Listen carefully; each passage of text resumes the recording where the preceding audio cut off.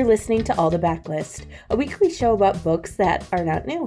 I'm your host, Kelly Jensen, and this is the June 10th, 2022 edition. And today I'm going to tell you about two very different nonfiction titles that, despite being different, have a lot of really interesting, similar themes to one another. Today's episode is brought to you by Flatiron Books, publisher of The Familiar by Leigh Bardugo.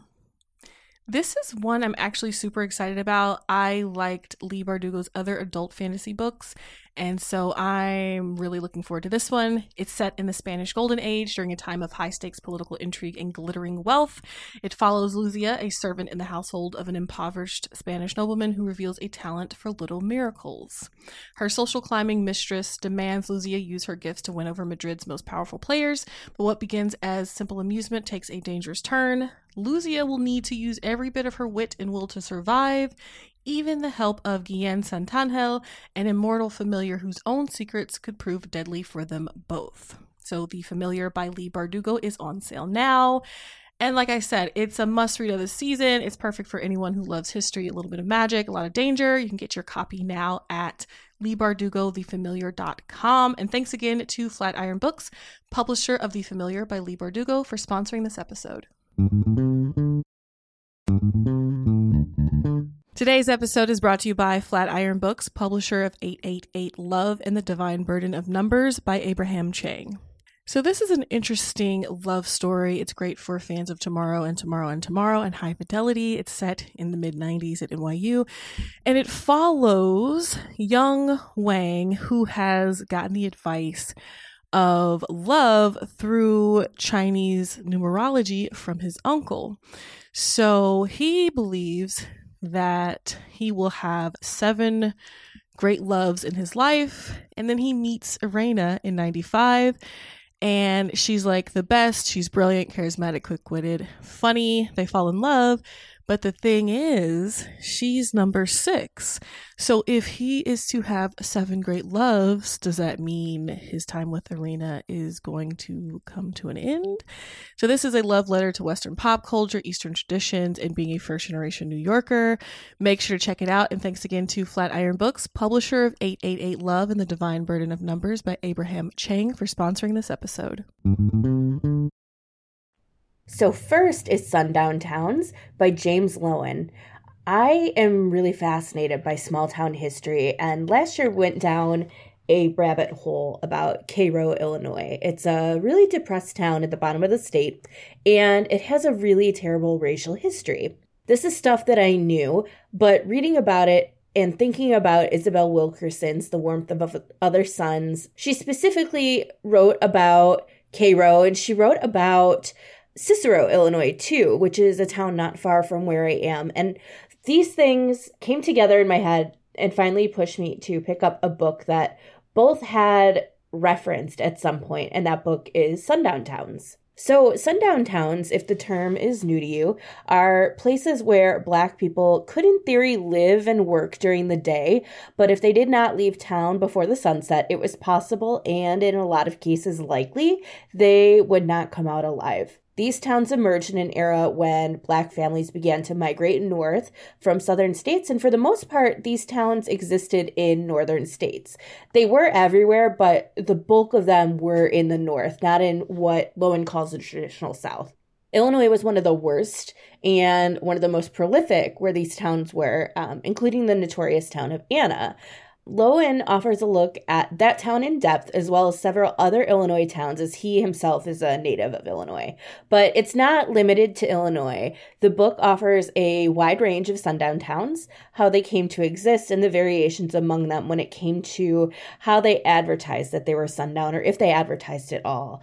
In some communities, there were signs, and in others, you simply had to know and be aware of just how unsafe it was. Beyond being this really disturbing look at American social and human geographic history, Loewen's book explores how white Americans treated their Black neighbors or coworkers within these communities. So, for example, in many towns, and a good example would be Chicago's North Shore community of Kenilworth, it was well known that Black people worked within the multi-million-dollar homes of white people, but when the census would tally, it would be an all-white town.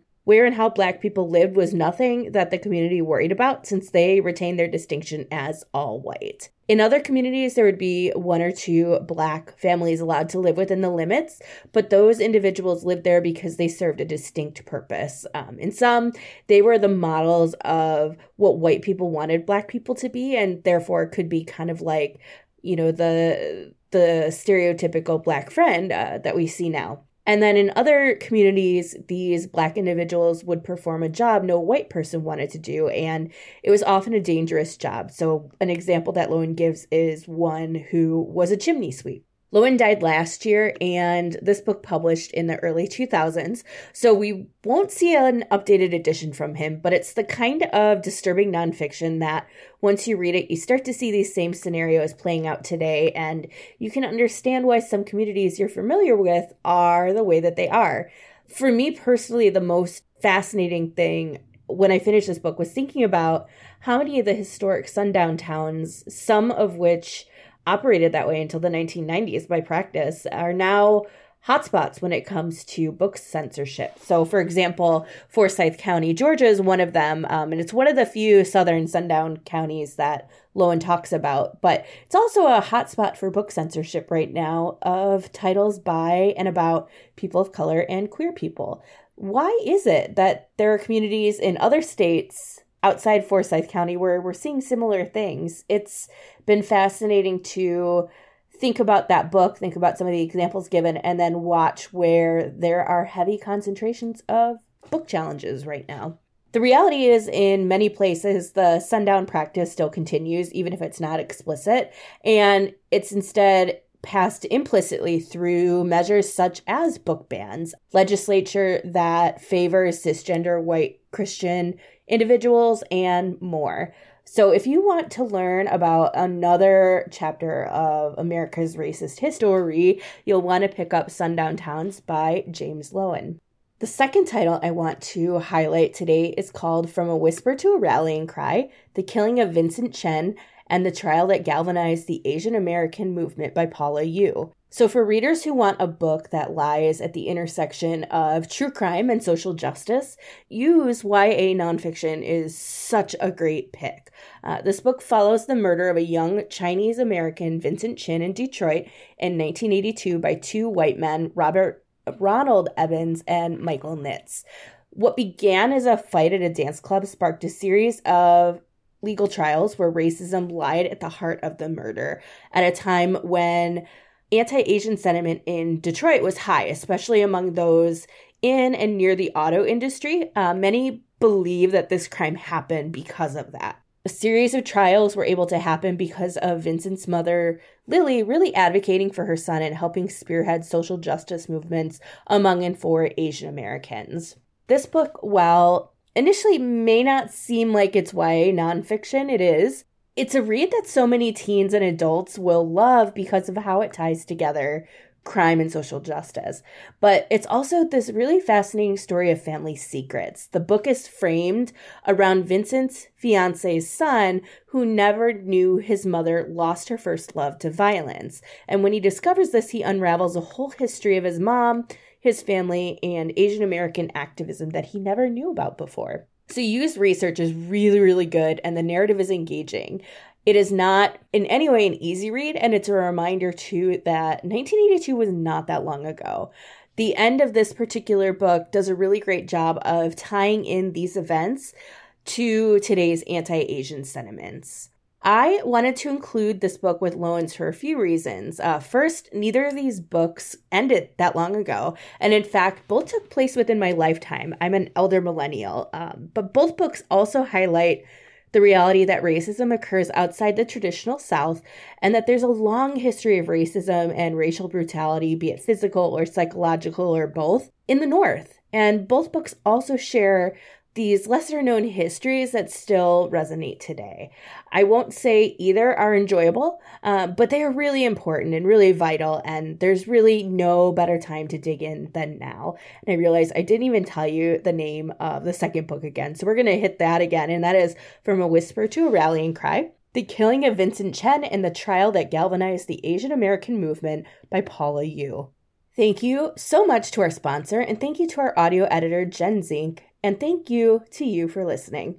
For more recs and general bookishness, check out bookriot.com. And don't forget to check out our full stable of podcasts at bookriot.com/listen, or just search Book Riot on your podcast player of choice.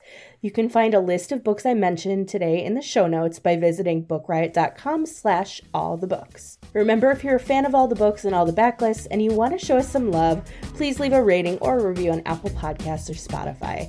We appreciate your review, and your reviews help other book lovers find us. If you want to find me, I am on Twitter at Veronica Kelly Mars. In the meantime, happy reading.